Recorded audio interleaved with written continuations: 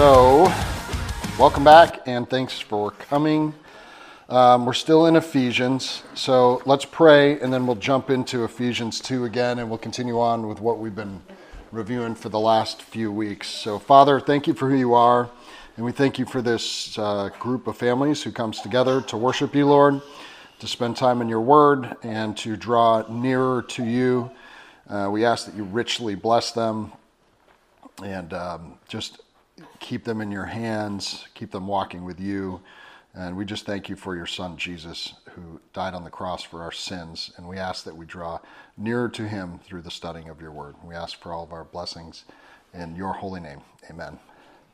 So Ephesians 2, verse 14 to 16 this week. If you'll notice, I don't do many verses at a time. I think it's worthwhile as you study the word of God that it's less commentary. And not that that's bad. You'll notice that some people like to study just like big long swaths, like ideas or topical messages from the Word of God. And I'm not saying that's necessarily bad, but there's so much to glean out of the Word of God about the language and what's happening and what people are saying and what it really means that I think it's worthwhile going verse by verse and just taking everything you possibly can out of it. Remember, the translations are good. It's not like you're getting a new idea because it's in English and not in Latin or not in Greek or not in Hebrew, but there are some nuances, and if you look into the nuances, you really do learn a lot more about what the writer's trying to say, right? About what God's trying to say through those writers over time. So it's important that we dig in verse by verse, I think. And Paul has just been teaching us recently that we were far off. We kind of went over that last week. So we were once far away, just like the Gentiles were. I don't think any of you were Jews. I was not. So none of us had the law, and we were far off. And he drew us close by the blood of Jesus Christ. We were lawless. We were lost. We were following the ways of the world. And it's through his work and his work alone that we were drawn close to him, saved by his grace. So that being said, this is where we are. We're now in Ephesians 2. We're in verse 14. And today we're going to do 14, 15, and 16. So Paul starts out like this in verse 14. It says, "For he himself is our peace, who has made us both one, has broken down in the flesh the dividing wall of hostility by abolishing the law of commandments expressed in ordinances, that he might create in himself one new man in place of the two, so making peace, and might reconcile us both to God in one body through the cross, thereby killing the hostility." So it starts out here with Jesus as our peace, and this is really important. It's important because sometimes we get this crazy idea of what peace looks like. World peace, I'm at peace. Like, what does it mean to be peaceful? And in this case, it's not saying that you're going to have peace or you're going to be peaceful. It says Jesus is going to be your peace. And that's a really important piece of the equation here, right?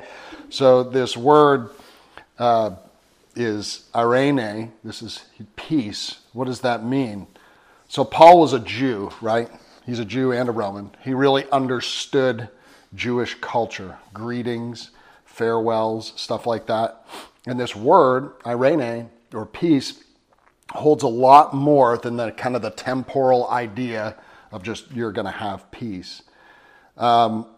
It's the idea that we would endure trials or endure difficult times. It's defined as a sense of welfare or security because we're secure in him.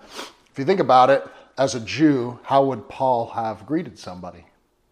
Shalom. Peace. Peace be with you. And of course, when he left somebody, he would have also said, Shalom, or go in peace. Well, that word peace doesn't necessarily mean like go be a peaceful person.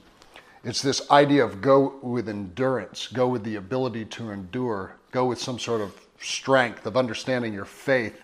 So there's a lot more to this word of Jesus Christ is our peace than just to be peaceful or be at peace or not have strife or not have worries or whatever that may be. Jesus in John 14:27 said this, "Peace I leave with you, my peace I give you. Not as the world gives do I give to you. Let not your hearts be troubled, neither let them be afraid." So Christ is trying to tell us in this that when he leaves, and of course he sends us the Holy Spirit, that he leaves us with a peace that is hope. He leaves us with a peace that is him. He leaves us with a peace of something greater than what is here in the world that we try to strive for, because that is not real, nor is it everlasting. As we all know, everybody in this business in the room, when you try to go somewhere and help make it better and more peaceful, people will screw it up. It is a fact. You can try your best to try to get people better, even if it's medically, physically better. Try to calm the storm in some other country and give them ideas on how to make things better. People will screw it up. Things will never be peaceful here. So this idea of being at peace is much less about not having turmoil. It's much less about, or much more about, the hope of Christ to come. In Matthew, in chapter 6, verse 34, after teaching us to give to the needy, Christ is going through this at the time, the Sermon on the Mount here in Matthew. So chapters 5 through 7, the Sermon on the Mount. In chapter 6, verse 34, he had already taught us about giving to the needy. He had taught us how to pray. This is where the Lord's Prayer comes in. So Rowan knows that really well. He knows it by heart.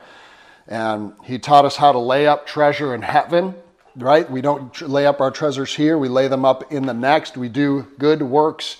We are faithful. We are hopeful because we know that something is coming on the other side and God will reward us. He tells us not to worry about tomorrow. He says this, "Therefore do not be anxious about tomorrow, for tomorrow will be anxious for itself." Like, hey, look. It's like Christ is like, hey, look, tomorrow's going to suck. Trust me. Like, trust me. It's going to be bad. So don't worry about it. If you worry about it, you're just going to be worried for the rest of the day. So have hope in what is today. Me, your peace. Like, I got this for you. Okay? And he goes on and says, "Sufficient for the day is its own trouble." I don't know about you guys, but through a long career and through family and extended family and stuff, I've had plenty of stress and stuff that's not peaceful. And it is really difficult to not worry about, how am I going to pay that bill tomorrow? How am I going to get that thing fixed tomorrow? How is my relationship with fill in the blank, my daughter, my wife, my whatever, going to be tomorrow? We worry about tomorrow too much. Christ is like, you've got today and enough going on today to keep you busy. So let's get through that. When we have that focus in our lives, we do things right in our worship. We worship and pray and love and expect hope in Him right now. Like, hey, God's got me. Tomorrow it could all burn down. Today we're going to enjoy treats and coffee and fellowship. Some of you probably have other stressors going on in your life. Some of them might be monumental. Well, guess what? Tomorrow's not here. Right now we got coffee and snacks and couches and like things are, Jesus himself is like, don't worry about that. Right now you've got enough. John 16 verse 33 says this, "I have said these things to you, that in me you may have peace. In the world you will have tribulation." Tribulation or trouble. "But take heart, I have overcome the world." So we have a hard time finding peace with God through Christ when times are hard. I want you to bear with me on this, and we'll talk about it. But I want to go to Mark 4. So if you have your Bible, or if you have your Bible on your phone, go to Mark 4. And we're going to go to verse 35. Mark 4 and verse 35. This, if you've been in church for more than a day or two, is a famous story, right? It's about Jesus calming the storm. And it's regularly told in a way that is like, Jesus is going to calm the storm of your heart. Well, guess what? That is absolutely some of the worst exegesis ever. Because there are going to be storms in your life that are going to ravage it, and Jesus may not step in. It may just destroy everything. And we need to be prepared for allowing the storm to just do what storms do. Sometimes we just need to expect that as much as we try to fix the finances, they're not going to work out. As much as we try to fix a relationship with a family member, it's not going to work out. As much as we try to get something to happen with our kids as we're trying to raise them and guide them, they are not going to listen. As much as, our wives try to fix us and mold us into the perfect men, even though we're already pretty close, I would say, they're not going to get us to 100%. They're going to have to expect that 99% is good enough. We can't expect things to be perfect by our work. We got to expect that things are not going to be perfect here. The storm isn't always just going to go away. Listen to what Christ says here, or Mark records in this story. On that day, when the evening had come, he, Jesus, said to them, "Let us go across to the other side." And leaving the crowd, they took him, and with them in the boat, just as he was, and other boats were with him. And a great windstorm arose, and the waves were breaking into the boat, so that the boat was already filling. But he was in the stern, asleep on a cushion, and they woke him and said, "Teacher, do you not care that we are all perishing?" And he awoke and rebuked the wind and said to the sea, "Peace, be still." And the wind ceased, and there was a great calm. And he said to them, "Why are you so afraid? Have you still no faith?" And they were filled with great fear and said to one another, "Who then is this that even the wind and the sea obey him?"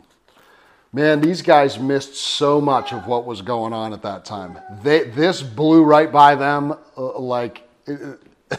just unreal how bad they screwed this thing up. These guys are in this boat with God, okay? It's God. He made it all. He controls it all. He can do anything he wants. The storm comes, they've got God in the boat.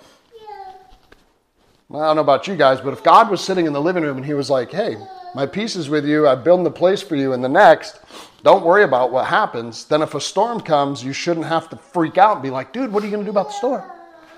Like, I'm sitting in the room with God. He's probably got it under control. No, they freak out and wake him up. Lack of faith. Things got bad for them. And instead of just being at peace with what he had promised them, they started to worry. They didn't even pray. They woke up God to get him to fix the storm. And he doesn't fix the storm to save their lives. He fixes the storm probably to calm everything so he can look at them and be like, "Hey, stupid, it's me, God. Why do you not have any faith? I've been walking with you, doing all these miracles, raising people from the dead, fixing all this stuff, doing all this great. I am telling you them, God, I'm the fulfillment of Scripture. I am the Messiah, and all you can worry about is the wind." Really? And I can't help but think, is this not how we run life? This is why I hate the prosperity church movement. Because the prosperity church movement that'll have you go in and raise your hands, lower the lights, have a rock concert, and then give your money at the end without teaching the gospel is all about how people feel. I feel good. People want to say things like, "I'm being filled with the Spirit, man."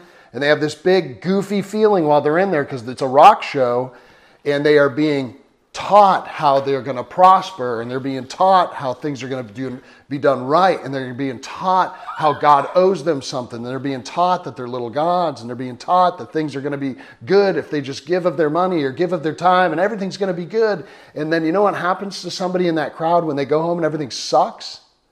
They completely lose faith because that's not what it's about. God is clear. He's clear. Go to Matthew 24. Everything's going to start getting worse. He wants us to endure in faith in him. He's our peace. This isn't our peace. This is the world. It's breaking down. We need to expect it. If we don't teach our kids to be resilient, if you guys haven't noticed, things are not getting better in the world. They continue to get worse. By the time our kids are older and they're not resilient, there won't be any faith left. They're not going to have any faith at all. I was listening to this podcast this week. Awesome. If you guys don't listen to it, it's the Just Thinking for Yourself podcast. Daryl Harrison and Virgil Walker. Man, these guys, it's pretty amazing the stuff they bring. So they talk a lot about critical race theory and like what's going on in the schools, what's going on in the church, in the world, how things like race is kind of like the next hot point that's tearing the church down from the inside because Satan is a liar and he tries to separate us all. And he couldn't separate us all in many other ways. And now the one that's pretty obvious is like, you don't look like you. So we are going to create a division between the two of you. And it's working in the church. Anyway, so I'm listening to this podcast where they're talking about fear.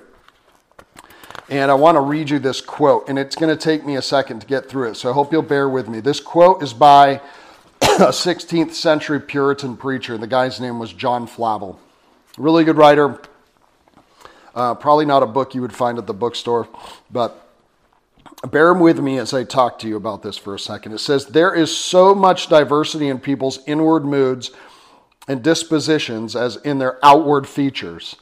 Some are frightened as rabbits and jump at every sound, even a dog's bark. Some are as bold as lions and face danger without trembling.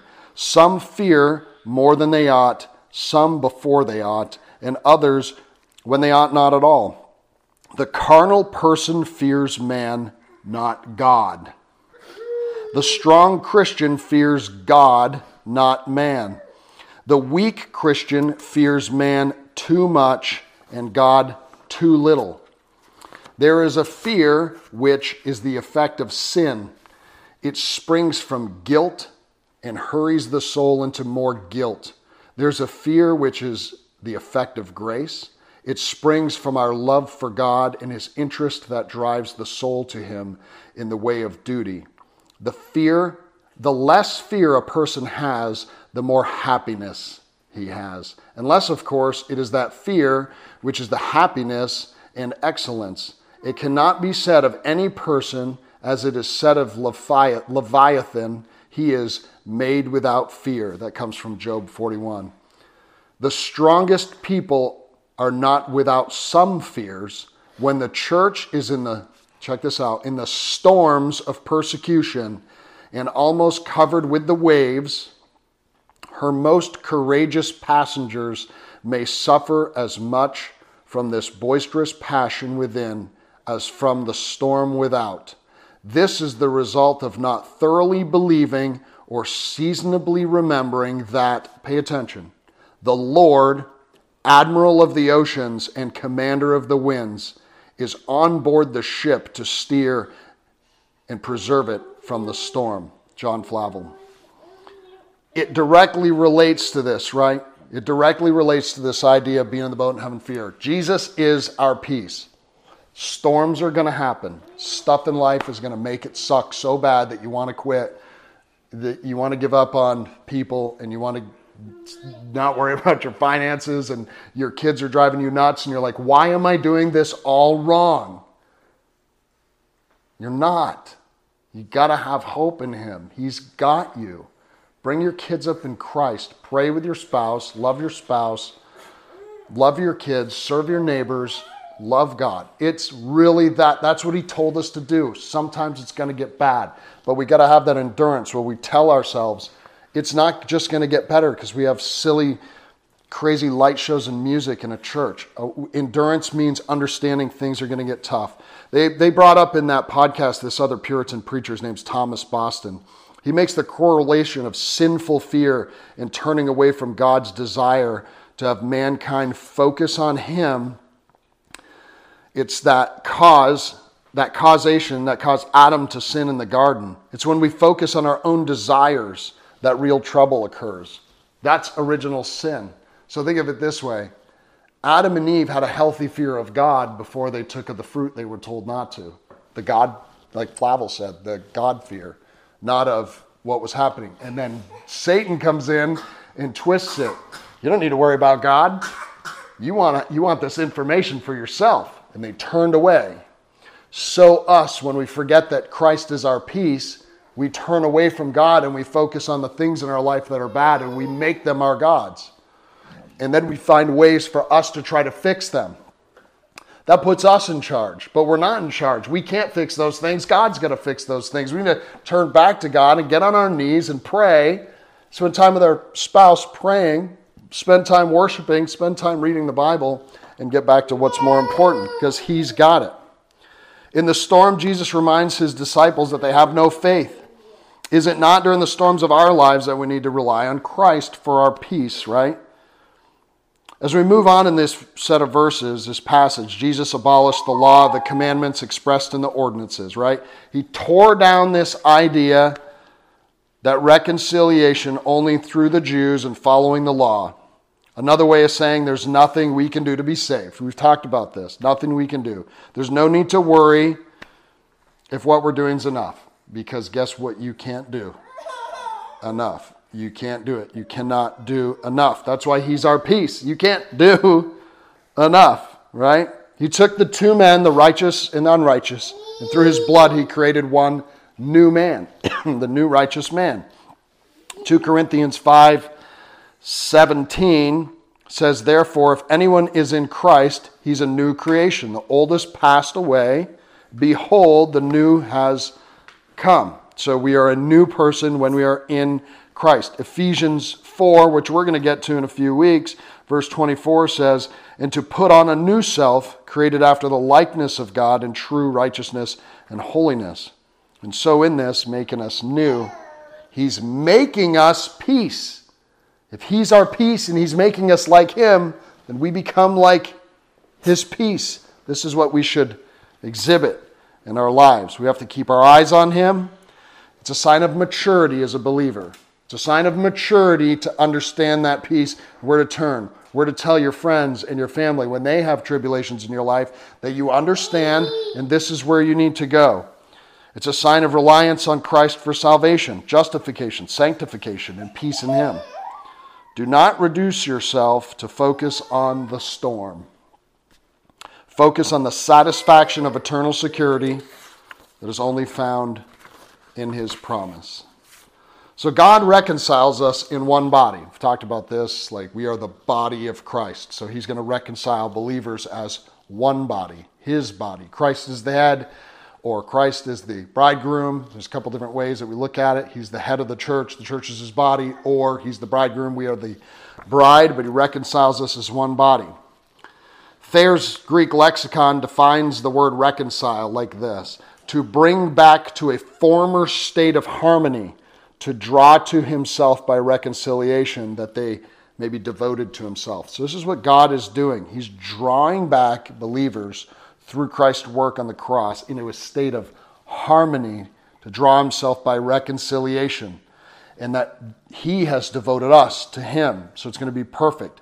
Remember last week we talked about the purpose for which God made Adam and Eve. We went all the way from Ephesians back to Genesis 1, because it's like He said we were made for a purpose from the beginning of time. So what does that look like? What were we made for? And we talked about what we're made for, right?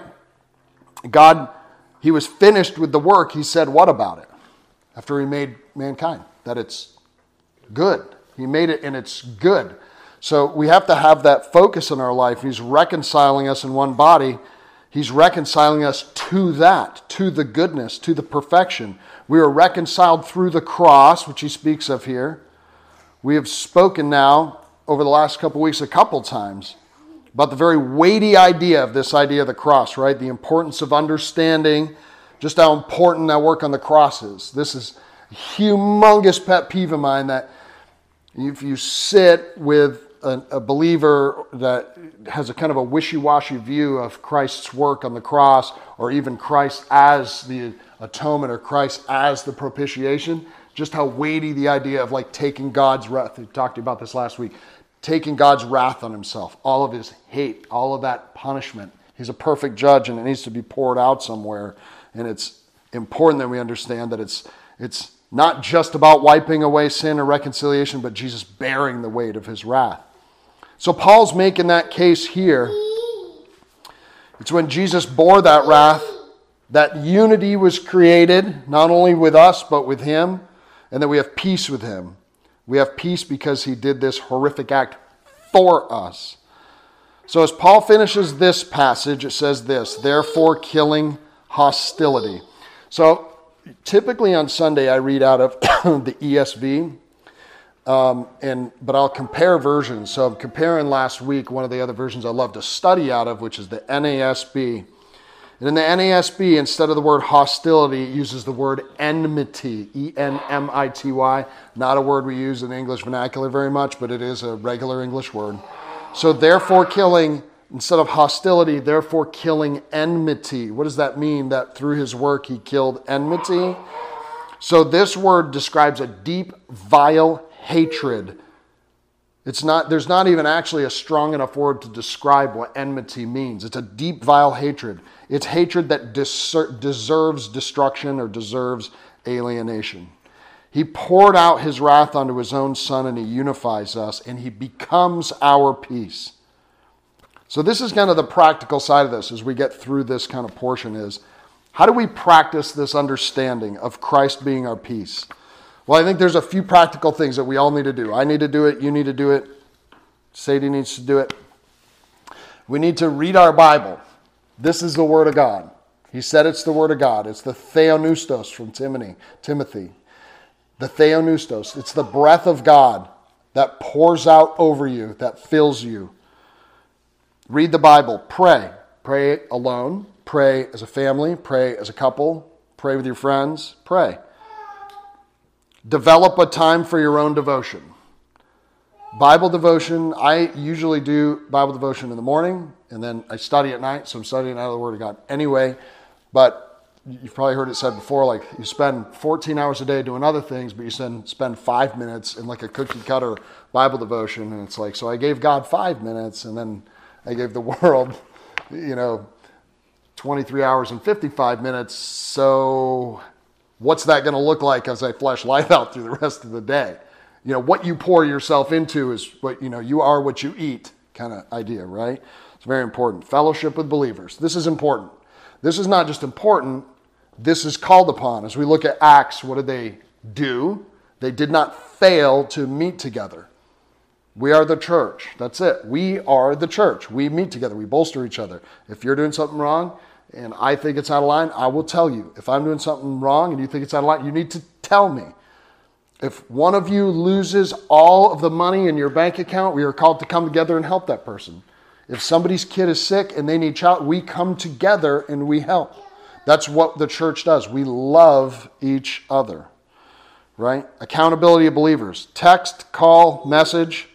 I thought it was awesome that we got a text last week. You saw it on the group text. If you're on it, needed some prayer. Like that's what we're called. Brothers, I need some prayer. Perfect.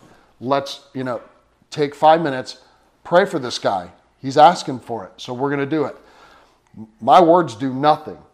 I am interceding. He says, pray for me. I go to Jesus and say, this guy needs you.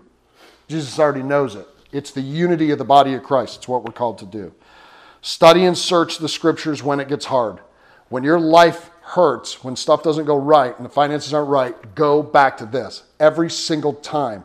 Don't peel away from it and be like, God's not doing it right. God's not being faithful to me. I don't know why God's far away. God's not far away from you. He's with you. He's got you. He's sleeping in the front of the boat. And you know why he's sleeping? Because he's in control of all of it. And he doesn't need to wake up and freak out like you are. So don't worry about it. Do not retreat into your pain or sin when you find yourself in the storm. You're in his boat. He has you. You will become more reliant on him when you practice being reliant on him when it's peaceful. If you practice it and when it's peaceful, it'll be easier when it's wartime. What's that old saying? The more you sweat in peace, the less you bleed in war, right? The more you write his promise on your heart, the more you will rely on him. So continue to write this on your heart as we finish up.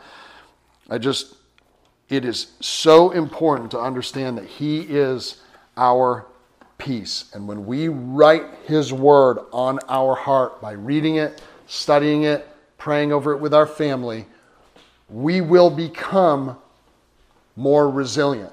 It's just like in the military, when you go to the range, you do it all the time so that when you need to use your weapon in combat, it's second nature. We become resilient. We run and we do push-ups and we do sit-ups, not so that we can look fit, although that's cool, but when the moment calls upon us to work, our body responds in a way that it's supposed to, right? That is why we exercise coming to God with our problems all of the time, even when it's peaceful.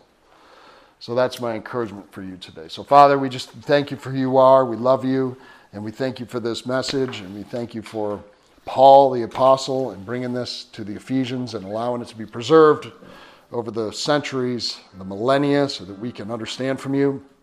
And pray for these families, Lord, that they would just come to you today, that they would pray to you today, they would be on their knees with you today, Lord, having that prayer conversation with you, so that they may become more resilient in you, so that when things are not good, they don't need to freak out in the boat, that they know that you're already there, that you're calm, that you're not freaking out because you're God and you've got it, and you've got us. The work's already been done, as Jesus said on the cross. It is finished. So we thank you, Lord, for that work. And I just ask for peace for all of my friends and all of my friends' children.